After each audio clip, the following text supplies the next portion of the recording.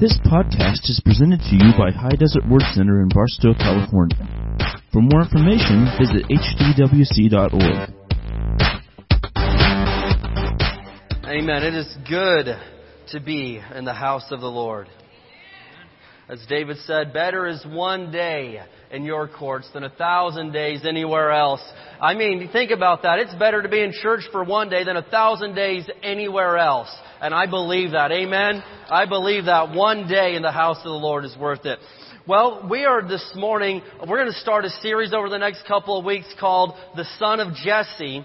And if you know, I'm not talking about my guys Jesse back here. They've got good kids and everything, all right? But we're talking about this guy in the Bible. Who knows who the son of Jesse is? Yeah, all right. Don't be afraid. David. David was the son of Jesse. His dad's name was Jesse. And to be honest, David is one of the key people in all of the Bible. We've got some very prominent people you need to know about. You need to know about Abraham and Moses. You need to know about Noah. And of course, Jesus is number one. You need to know about Peter and Paul in the New Testament. But I'm telling you that King David is one of the main players in the whole Bible. And we're going to break down his life for a few weeks here and look at some stuff. Because the more I study about David, the more I'm glad we share the same name. And then also, but other than that, and I see things that I want in my life. I'm like, man, this guy was a man's man. He was courageous. He was bold, but he had a heart of gold. He was loyal. He was a giver. He was a worshiper. He was all of these things. And what's so amazing is, out of all these great names in the Bible, there's only one guy that it records as saying, David is a man after my own heart. He didn't say that about Moses, even though Moses was a great man, even though Abraham was great, and Peter and Paul and the disciples. There's only one guy that the Bible tells us where God said, I found David, the son of Jesse. He's a man after my own heart. This guy has got my heart. And what's baffling about this is that David committed some pretty serious sins. He did a couple of very major wrong things, and we'll study that in the weeks to come. But even after all of that, God says, this is a man after my own heart. So we're going to take a few weeks here to study this son of Jesse named David. And there's this book that is going to go really well with today's message. This is in the bookstore. It's called Qualified, and it's from Tony Cook. You know, Tony was here just a few weeks ago preaching. And this is it's called Qualified, Serving God with Integrity and Finishing Your Course with Honor. Because sometimes maybe we didn't get off to the best start, but it's not how you start, it's how you finish that really counts in the end. And David made some mistakes, but in the end, he finished his life with honor. And so this book is called Qualified. If you need an outline for the message today, the ushers have one. If you didn't get one just yet, you could raise your hand and grab one from them. And as you're doing that, we're going to open in prayer, and we're going to study the son of Jesse. And I am so excited about this. Let's pray. Father, in Jesus' name, we thank you, Lord, that we have a great church that we can come and worship you in. Lord, that we are surrounded by family, by our brothers and sisters, that they're going to lift us up. We're going to build each other up today. But Lord, I pray in Jesus' name that as we open your word, you are going to speak to each person here. Lord, you know what each one is facing. You know what each one's going through. And I pray in the name of Jesus that we will find the answers that we need today. In Jesus' name, everybody said... All right, let's do this. So the first lesson in this series we're doing is going to be about this topic of commitment. Now, commitment, that's, this could hurt a little bit because in some area or another, all of us have made commitments that we haven't kept. Now, we're not asking you to raise your hands or, tell us who you are, because all of us, we've committed to something and then turned our back on it. But one of the reasons that I believe God said, this is David, the son of Jesse, a man after my own heart, is because David, through his faults, was completely committed when he made a commitment. If he said, I've got your back, you never had to think of it again. David would fight to the death for you, even if it meant laying his own life on the line. He knew what commitment was. And if there's one thing that I find sad and that I see so much in our culture in 2017 is people do not know what it means to commit to something and stick with it. Can I get an amen over there? No, anyone? People make commitments, and then, in relationships to husbands and wives, to children, to jobs, people make commitments, but they don't know what a commitment is. Because, sometimes within a matter of hours of, I'm in, count me in, they're gone. Commitment is a lost moral and value in our culture in 2017, but that's not the way that it's supposed to be. God has something better than that. And if we can get this heart of commitment that David had, God can use somebody like that. And at the end of my time, I want God to say, here's David right here. He is a man after my own heart. And one way that I believe that I'm going to get to this level is to learn to be a man of commitment and to stick with something even when it's not easy. You know what? That's what commitment's all about, is sticking with something even when it's hard to keep your commitment. Anybody can commit to, I'll eat 50 candy bars over the next month. I commit to it. Like, bravo. Anybody could, that doesn't take any effort at all, man. But it takes a commitment to pledge to be in the house of the Lord every service that you possibly can. That takes commitment, because even for me sometimes things come up and I'm like, but you know what? I've got a commitment. I'm going to be there. I made a commitment to put a certain amount in this art project. I'm going to keep that commitment even though it's not easy. I made a commitment to go play ball with my boys, and I don't feel like it right now because I'm stinking tired, and I've helped everybody else out right now. But I told my kids when I got home today that we'd go play football. So guess what? I'm going to go play football because I committed to doing it. So anyway, let's get into this. But commitment is something that God's speaking to everybody in here today, and we need to listen up. So the first thing that I see, an area that David was committed in was this. David was committed to his assignment. David was committed to whatever the assignment was. Whether it was being a shepherd or being a king, David was committed to that, and he didn't back out of it. And, we all have assignments in our life that probably aren't our final destination. But how you act in this assignment determines on if God's going to give you a bigger assignment. If you can't handle a tiny little thing, why in the world am I going to give you a bunch of stuff? If you can't manage sweeping the floor with a good attitude, why am I going to make you a manager? That's not going to happen. Even if I find someone, even if there's somebody else less qualified, I'm going to see if you're committed enough to do the little things. And that's where David came into play in such a big way. My first job, I fried chicken. Yeah, I've got a chicken fryer over here. Let's hear it. Chicken fryers of the world unite. But 18 are the craziest months of my life. I was frying chicken. And, I got to admit that I didn't leave that job every day feeling accomplished and I had really, I didn't have a sense of destiny and purpose at that time. But, what? Thank you, Mommy. She says I smelled like grease when I got home. Thank you, Mom. That's all right. Okay. So, but, I determined that even though, I'm wearing this little visor and I'm not feeling really great about myself, I made a commitment that I am going to fry chicken and I'm going to marinate gizzards and livers. And I'm going to do it to the absolute best of my ability. No matter, you know what I mean? I made this commitment. And so guess what? Every day I showed up on time and I became the best chicken fryer on the south side of Martinsville, Indiana. I marinated more gizzards than anybody you've ever seen. And guess what? God blessed me for it, and that wasn't my final destination. I knew, this isn't my life's calling to fry gizzards and scoop potatoes. But guess what? Because I was faithful in that, of course, God brought along bigger and better things. But God sees the heart. How are you acting in your current position, at your assignment? Your job is an assignment. Do you do it with the right attitude? Or do you go in there every day, I hate this place, man, I can't believe this. God, could you please give me a better job? God, could you please give me promotion? I'm claiming promotion. Yeah, you can't even keep a right attitude with the little things. It's not going to happen. So David's first job was not glamorous or exciting. Nobody saw really what he was doing. Nobody was there to pat him on the back and say, you're doing great at this, man. David's first job was watching sheep and goats. Sheep, have you ever came across a goat? They're the most annoying animals in this world, okay? I got attacked by a goat when I was about 7 years old. It was not a good experience. But goats, man, they are nuts. They're nuts. And so David, his job was to look after sheep and goats, but he was 1,000% committed to the sheep and goats. he laid his life down and everyone else is thinking, are you serious, man? For that thing? For a sheep? He laid his life on the line because David was committed to what he was doing. And so he may have been called to be a king, but he took shepherding just as seriously as ruling a kingdom.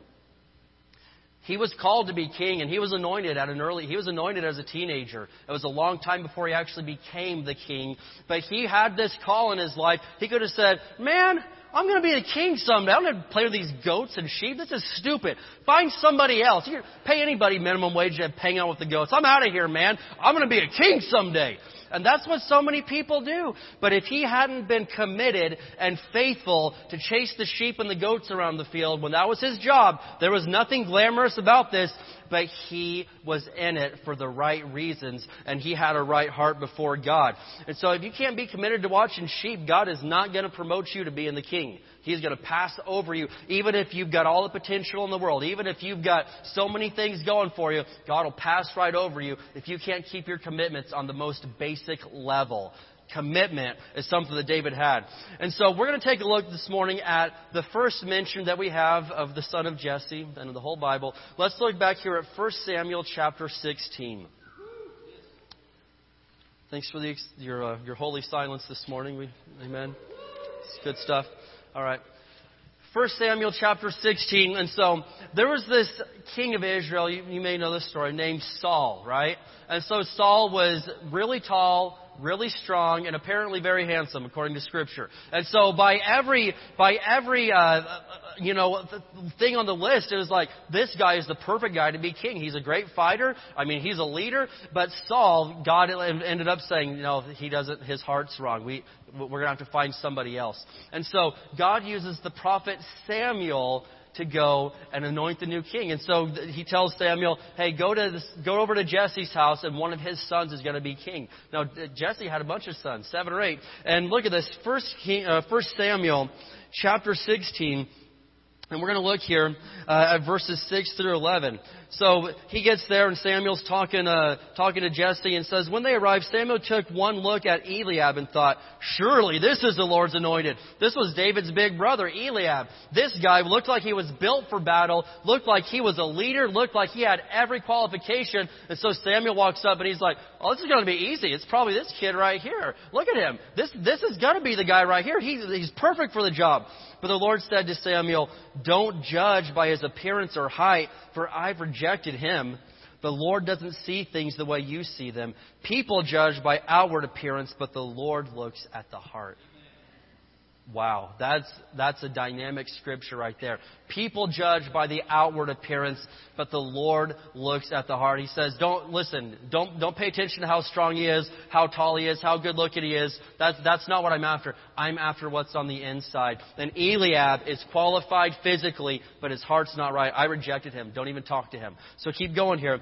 It says, then Jesse told his son Abinadab to step forward and walk in front of Samuel. But Samuel said, this is not the one the Lord has chosen. Next, Jesse summoned Shimea. But Samuel said, neither is this the one the Lord has chosen. And so he started to think, man, this is a dead end. I came to the wrong place. In the same way, all 7 of Jesse's sons were presented to Samuel. But Samuel said to Jesse, the Lord has not chosen any of these. So he's like, I must have missed it, man. Is this all your sons? So look at verse 11. Samuel asked, are these all the sons that you have? Well, they're still the youngest, Jesse replied, but he's out in the field watching the sheep and goats. Notice that his own dad didn't even include him in the count of qualified candidates out of his own children. He's like, here's all my sons. He didn't even mention that he had this other kid. So David was very obviously not by outward appearance qualified to be the next king of Israel. His own dad didn't even consider him to be a candidate. His own dad didn't consider even mentioning that he existed to the prophet. And so he's like, well, I do have one more technically, but he's the youngest, and he's out there playing with the sheep and goats. You want me to bring him in? And so he brings him in, and Samuel says, send for him at once. We will not sit down to eat until he arrives. And so they bring little David in from the fields, and God says, that is going to be the next king of Israel. Samuel anoints him right on the spot, and he is chosen to be the next king. Now, it was a long time before he became king, but he had to stay patient. And a lot of us, maybe God's spoken in our hearts. God's called you to something. You've been anointed for something, and you're getting impatient because it's not quite God's time just yet for that thing to happen. But David, he knew. God said, you're going to be it. So he stayed committed to God for years and years, through trials, through storms, through great victories, through all of it. But it wasn't quite God's time for him to be king. But he held on to that promise in his heart. And God said, one of these days, it's going to be your time. And that time did eventually come. And King David to this day is known by all of Israel as the greatest king they ever had. Even to this day, the Jewish people love and revere David. He became the best man. But it didn't all happen at once. He had some commitments to keep. And so our first mention of David in the Bible is he's a little kid that plays with sheep and goats. There's not a lot of potential there. Don't even bother looking at him. Look at everybody else first. He was the absolute last resort and option, the last choice of his own family. But let me show you something. Why was David qualified to be king? Well, let's look over here at chapter 17. Now, 17 is the chapter where he fights and defeats Goliath, but that's not the story we're looking at today. But I am going to show you something about when David was talking to King Saul, because David shows up to the fight and says, hey, I'll go fight him. Saul says, no, you're crazy. You play with sheep and goats. Get out of here. Goats are crazy. We don't like you. And get out of here. And he's, David, you're not qualified. Get away. But David says this. David tells something very revealing about himself. In 1 Samuel 17, verses 34 and 35, but David persisted. I've been taking care of my father's sheep and goats, he said. When a lion or a bear comes to steal a lamb from the flock, I go after it with a club and rescue the lamb from its mouth. If the animal turns on me, I catch it by the jaw and club it to death. This man was willing to fight a bear with a stick to save the life of a stinking goat. That's commitment. I wouldn't do that. I don't like goats anyway, but there's no way in the world that I would go against a bear with a stick or a lion or anything, man, with a stick to protect the life of a sheep. That is stinking commitment. That's insane. And he said, yeah, man, when they turn on me, I catch it by the jaw and I start clubbing it to death. Like, can you imagine seeing this? Fighting a bear with your bare hands, grabbing it by the mouth and beating it over the head with a club to protect a sheep and a goat? I don't get it. But guess what? That is commitment right there. That's commitment to your job, even though he did this knowing that this is not his final destination, that God's called him to bigger things. Even though he knew that God had called him to be king, he still would lay down his life for his assignment. And God eventually said, this is David, the son of Jesse, a man after my own heart. Why? Because one day God's own son would come and be willing to lay down his life for his assignment, just like David was. How willing are we with our lives? I mean, God's probably even asking you to lay your life down. He's just asking you to show up. He's just asking you to keep your word on stuff. Are we committed enough to do that when David was willing to die for a stinking sheep and goat? Wow, that's commitment. And this is why God said he's a man after my own heart. And so don't expect, man, that God's just going to bring promotion and prosperity and everything else upon you if you can't keep your commitments that you've made. And so David is the man after God's own heart. And God promoted David because David proved he was faithful in the little things. He proved that he was willing to watch sheep and goats, even though he knew he was going to be the king someday. And again, so many people, I'm better than this. I'm going for the manager spot. And they won't even do the littlest things without complaining. Man looks at the outward appearance, but God looks at the heart. And He says, you know what? There's a lot of people I could promote right here. This guy's got the education. He's got the experience, but he has a nasty heart. I'm not going to promote him. I'm not going to make him something. I'm going to go over here with somebody else. Don't make God pass over you for promotion in life because your heart's not right. The first step is making a commitment and sticking with it. So David was committed to his assignment. And number 2, David was committed to his word.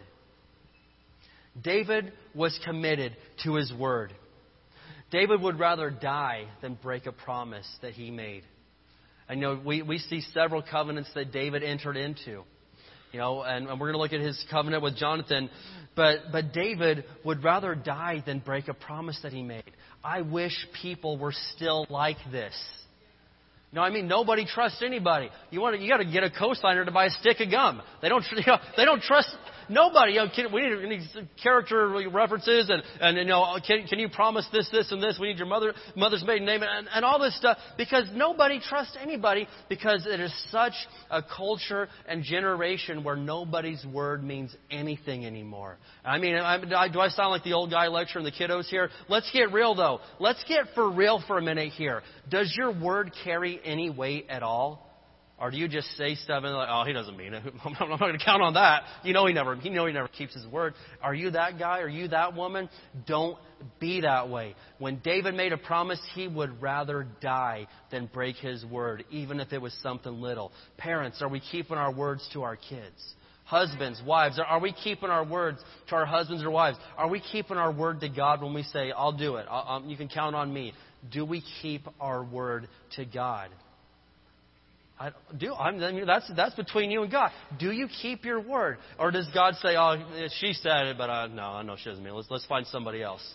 Let's not be like that. David was a man that was committed to his word. And so we'll skip ahead a little bit in David's life here. Chapter 17, David faces Goliath. He beats the giant. That's great news.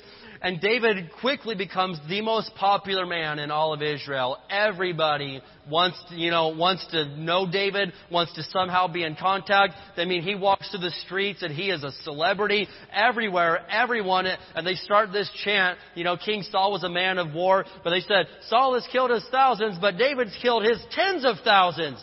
And it makes King Saul furious.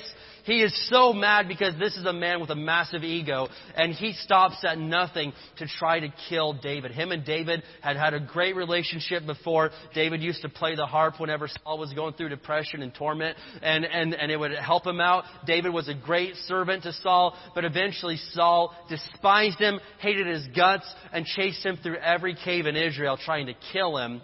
But the strange thing is that Saul's own son, Jonathan, was David's best friend. They were best friends. And they made this covenant together that no matter what my crazy dad does, no matter what comes to this nation, listen, I'm sticking by your side. But let me show you something, part of their covenant in chapter 20, 1 Samuel chapter 20. So David was absolutely a man of his word. He had flaws. He made some mistakes. But listen, if he made a promise, he kept his word. So David was committed to his word. 1 Samuel chapter 20, verses 14 through 15. And so him and Jonathan are talking. King Saul's hot on David's tail trying to kill him, but Jonathan sneaks in one of these times and has a conversation. And this is Jonathan speaking right here as he's talking with David. He says, "And may you treat me with the faithful love of the Lord as long as I live. But if I die, treat my family with this faithful love, even when the Lord destroys all your enemies from the face of the earth." And so he says, listen, if I die first, I want you to still treat my children with the same faithfulness that you're treating me with. And so they make this covenant, they make this promise, they make this oath. Whichever one of us dies first, we'll take care of the other guy's kids. You have my word. It will happen. And so later on, years later, King Saul dies via suicide on the battlefield. He kills himself. And his son Jonathan dies in the same battle, and so do all of Saul's other sons. There's no one there to take over the throne. And so Obviously, we already know David's going to be the next king because God said it. But all these guys are out of the way, and David eventually becomes king. And years and years and years later, all the way in 2 Samuel chapter 9, David remembers this oath. He had no obligation to remember this because pretty much all of Saul's family and relatives had died at that point. There was basically no one left of his line. But look at 2 Samuel chapter 9 because I'm going to show you what a man of his word does. I'm going to show you what a man of integrity, a godly man, a man of honor does. 2 Samuel chapter 9. And verse 1. David, at this point, nobody was there to even witness that they had made this covenant. This was between the two of them. But when you're a man of your word, you remember it. 2 Samuel chapter 9, it says, one day David asked, is anyone in Saul's family still alive? Anyone to whom I can show kindness for Jonathan's sake? It's like, he didn't owe Saul anything at this point. He honored Saul while he was alive, but Saul died, and Saul had been nothing but an absolute terror and nightmare in David's life. But one day, years later, David's king. He's in charge of everything. He's got a great kingdom. He's established a city and all this stuff. And he says, is there anyone related to Saul that's still alive that I could still keep my word to Jonathan that I made all those years ago? And someone tracks down, there's one left. Jonathan had kids and they're gone, but there's one son left named Mephibosheth. And so, yeah, that's worth repeating. So Mephibosheth, he was a baby. And an accident occurred the day that his own dad died. The nanny or whatever, they dropped him, and he became crippled. And so his whole life, he's been crippled. He can't walk. Both of his feet are completely useless. He can't survive. Nothing. And so his people that were in charge of him moved him to this bad part of the desert called Lodabar. And Lodabar is the absolute worst possible piece of real estate in Israel. There's nothing good there. It's basically like Death Valley there. And you can't grow anything. There's hardly a water. Nothing is good about Lodabar. Nobody has any good connotation. Lodabar is where you go to hide out if you're on the run from the law, or if you just basically have no purpose for living anymore. You go to Lodabar, and it means place of no pasture, and the Hebrew people took it as to mean the place of no hope. You went to Lodabar when you basically had no purpose for living anymore. And that's where this kid that had royal blood, he was a descendant of the first king of Israel, a son of Jonathan. He was living in the absolute worst part of the entire country as a poor, desolate person just rotting away. It's an awful place to be. And so look down here. We're going to skip down a couple of verses here to verse 7. And so David tracks him down, and David himself shows up in Lodabar, and they're thinking, what's the king doing over here? This is crazy. They're all scared. Verses 7 and 8 of 2 Samuel chapter 9. So he's talking to Mephibosheth, is terrified. He thinks the king's there to get revenge for what his grandpa did. But look at this. Don't be afraid, David said. I intend to show kindness to you because of my promise to your father, Jonathan. I guarantee you Mephibosheth had no idea that David had made a promise to his dad. No one was there to see this promise. But David shows up and says, hey, I'm not here to kill you. I'm here to pull you out of this dump, man. I made a promise to your dad, and I'm going to keep that promise. He says, I'm going to give you all the property that once belonged to your grandfather Saul, and you'll eat here with me at the king's table from now on. Wow. Do you think a king of a nation owned a lot of property? Do you think the king had a lot of riches? Do you think the king had a lot of resources and wealth? And this guy's lived in total poverty and depression and a bad environment his whole life. And then one day, because David was a man of his word, he tracks this kid down and he says, you're getting ready to get everything that belonged to your king grandpa. Every piece of property, every bit of money, everything, it's going to be in your name. And from now on, you're not eating alone anymore. We're going to put you up. You're going to be one of my kids. You're sitting at my table every day for the rest of your life. You will never live this way again. Can you think about how life-changing this must have been? Why? Because David was a man of his word. If he made a commitment, he was going to stick to it, even if nobody else knew about it. That is the type of commitment that God's looking for. No wonder God could say, I know He's made mistakes, but He's a man after my own heart. Because when He makes a promise, He keeps it. When He makes a commitment, I know He's going to do it. He did not have to do this. But He tracks this kid down and He changes his life. Verse 8, Mephibosheth bowed respectfully and said, who is your servant that you should show such kindness to a dead dog like me? Do you see how this place, these surroundings, had tore this guy down to the core, where he looked at himself, he's like, I'm useless, man. I'm a dead dog. Why are you even talking to me? I'm a stinking dog. I don't deserve to even talk to you. Why are you showing me such kindness? I'm a useless, dead dog. Because he let his surroundings and his circumstances get a hold of his heart. And some people, they've let their circumstances and their surroundings get a hold of their heart. And David's son, Solomon, would one day write in Proverbs chapter 4, guard your heart above all else, for it determines the course of your life. Proverbs 4:23. David's son wrote that. But this is what happened to Jonathan's son. He had let his circumstances get control of his heart. And he didn't see himself as being a descendant of the king, being one of the most wealthy families that had ever existed in that nation. He saw himself as a dead, useless dog. David changed all of that just like this. And so let's keep reading here. Then the king summoned Saul's servant Ziba. He found one of Saul's servants and said, I have given your master's grandson everything that belonged to Saul and his family.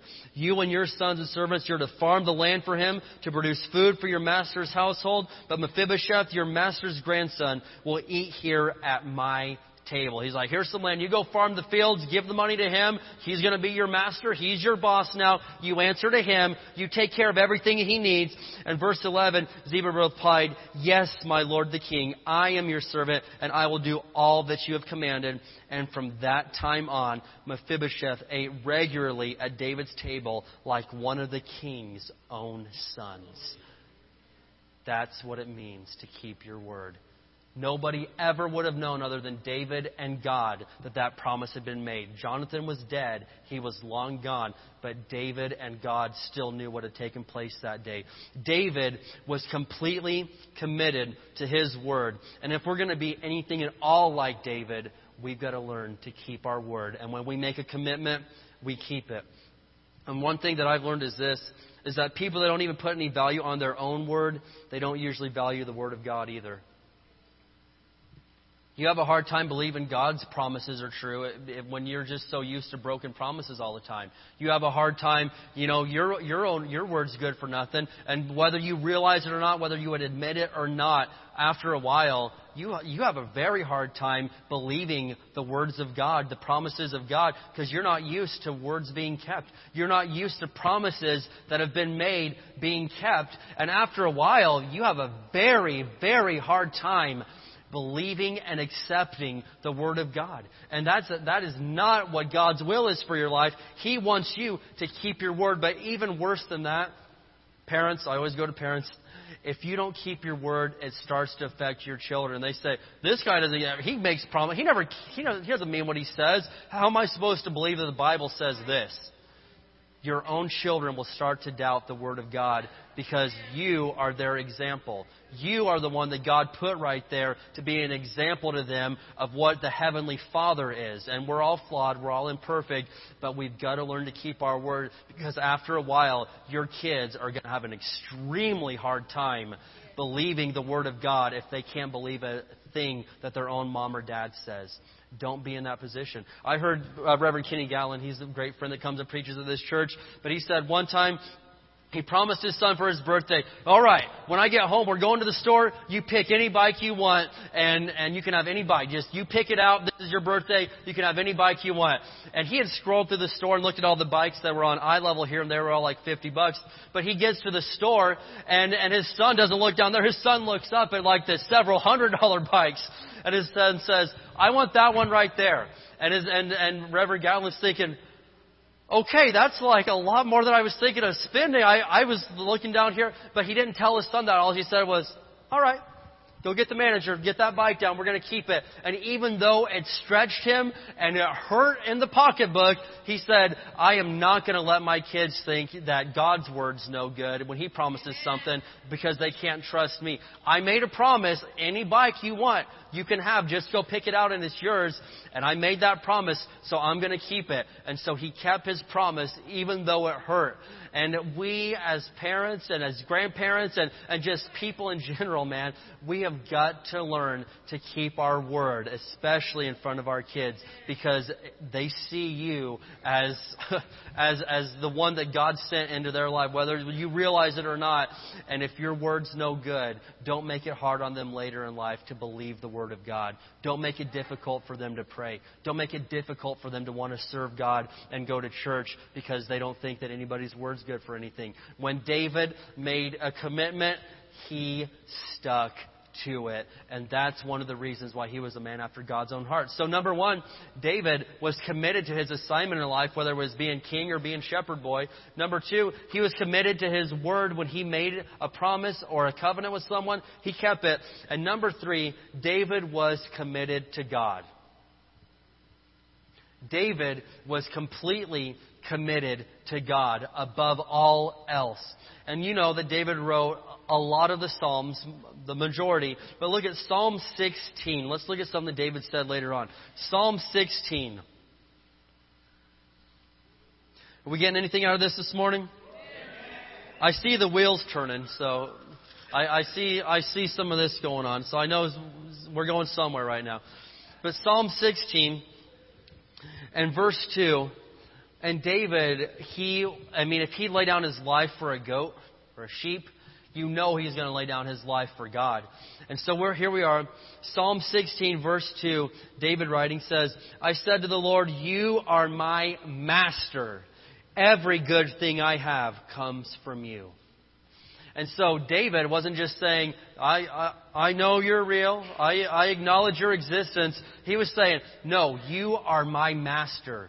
You tell me what to do, and I go do it. You tell me what to say, and I go say it. You are in charge of me because I'm giving you my life. And listen, God's not your master until you make Him your master. There's a lot of people that, oh, yes, I believe in God. And listen, that's not it, man. It's making Jesus your Lord, not just your Savior. There's a lot of people that have accepted Jesus as Savior, but they've never made Him Lord. When someone's your Lord, when someone's your master, you do what they say to do. You lay down your life and say, whatever you tell me to do, I'm going to go do it. Whether I like it or not, I'm going to go do it. And David said, you are my master. Every good thing I have comes from you. And I know that much. Every good thing that is in my life is from God. There is not one good thing given to me that I don't credit to God. I don't care any dime, even if I worked for it. God gave me the ability to work for it. He gave me 2 hands. He gave me 2 feet and a head. He's the one. He gets the glory for everything that I have in my life. There is not one thing that I possess that I'm dumb enough to say, I got that. I made that happen. I earned that. That was through my strength. That was through my intelligence. That was through my ability. God gave me the ability, and I'm saying that for everybody here. You better know Psalm 16 too, that every good thing you have comes from God, because guess what? If He didn't give you the air that you're breathing through those lungs, you would not have made that happen. Every good thing. And so David said, listen, I'm not dumb enough to say that I'm king because of how great I am. You are my master. Every good thing that I have has come from you. And so David laid down his life. And David was so passionate and being able to describe himself. And I think that's one reason why there's a lot more written about David than a whole lot of other people in the Bible. Well, David, he was one of those rare guys that could express his feelings. Women, can we get an amen? Yeah. I'm not one of them. But there are men that can't describe how they feel and express their feeling. Most men, though, we struggle with this. It's just hard. Should I tell the story, honey? All right, I'm going to go there. So, just to make you appreciate the real David even better. So, guys, we struggle a lot of times with and maybe I'm the only one, but I know that I'm not. But it's just like you don't want to necessarily talk about how you're feeling that day, right? You're afraid because your wives are, I get it. So anyway, I get it. You don't want to say anything at all right now. But that's fine. I'll step out there and do this. And so, I'm working on being able to express myself and say how I feel and be more like King David, because he would just lay it all out there on the line. And so, it was about the first of the year. Katie says, okay, let's share our feelings. What have you been thinking about lately? And I'm like, do you want to know? And she says, yeah. I'm like, I'm just going to lay this out there. I've been thinking about getting a yo-yo. And she's like, what? That's what's on your mind? I was like, yeah. I've been looking at, some of them getting a Duncan yo-yo. And she said, you're serious. That's what's on your mind right now. Yeah. You asked. You wanted to know. I have been thinking about getting a yo-yo. And so, Amazon Prime, baby, 2 days later, there's a yo-yo on my doorstep. And so, she thinks that I was meaning this in a symbolic way.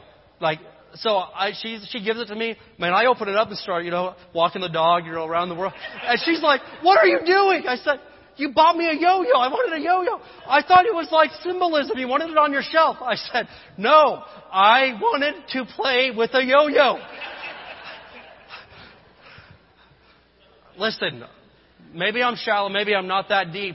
But if you want to know, I just laid it out there. And so that was my attempt to express myself. And there was no hidden message there. Life is up and down. It's like a yo-yo world. No, I just wanted to play with the yo-yo. I think they're really cool. And by the way, I'm getting pretty good with that yo-yo. And anyway, but listen, David was not like that. David was one of those rare breed of men that could just express how he was feeling. And you read the Psalms, and all the time he said, Lord, I feel downtrodden. Lord, I feel like this. Or other times, Lord, I feel like this. And he expressed himself so well. And I wish I had that, but praise God, I'll get there someday. But I want you to look at something in the New Testament here. Luke chapter 9. Luke chapter 9. So David was committed to God. Luke chapter 9, verse 57. And so people all the time made commitments to Jesus, and he'd kind of try to throw them off a little bit. You sure you want to do that, man? You sure you want to commit to follow me? And people, I'll follow you everywhere you go, Lord. And I'll bet you will. We'll see. Luke chapter 9, verse 57. It says, as they were walking along, someone said to Jesus, I'll follow you wherever you go. And you think Jesus would say, oh, thanks, man. I appreciate that.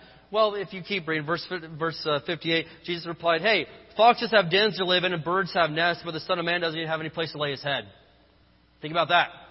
And so this guy's like, oh, geez, wow. Then somebody else, I'll follow you. And Jesus calls someone out, hey, follow me. And this guy, I'll follow you, but I got some business to take care of first. Let me go deal with my issues, and then I'll get back to you. I'll be over there. But Jesus says what I think is, boom, dropping the gavel right here. Look at verse 62. Luke chapter 9, verse 62. And Jesus, he lays it out there. Jesus told these guys, anyone who puts a hand to the plow and then looks back is not fit for the kingdom of God. Jeez, that is rough, man. Jesus says, I get it. And this one guy was like, let me just go take care of my family, bury my parents, and after they're gone, I'll come follow you. I'll follow you everywhere. He says, anyone that makes a commitment and then looks back isn't even fit for the kingdom of God. That is some bold, hardcore, no kidding around, for real truth right there. He said, you make a commitment to God and then look back on it, you're not fit for the kingdom of God. We're going to find somebody else.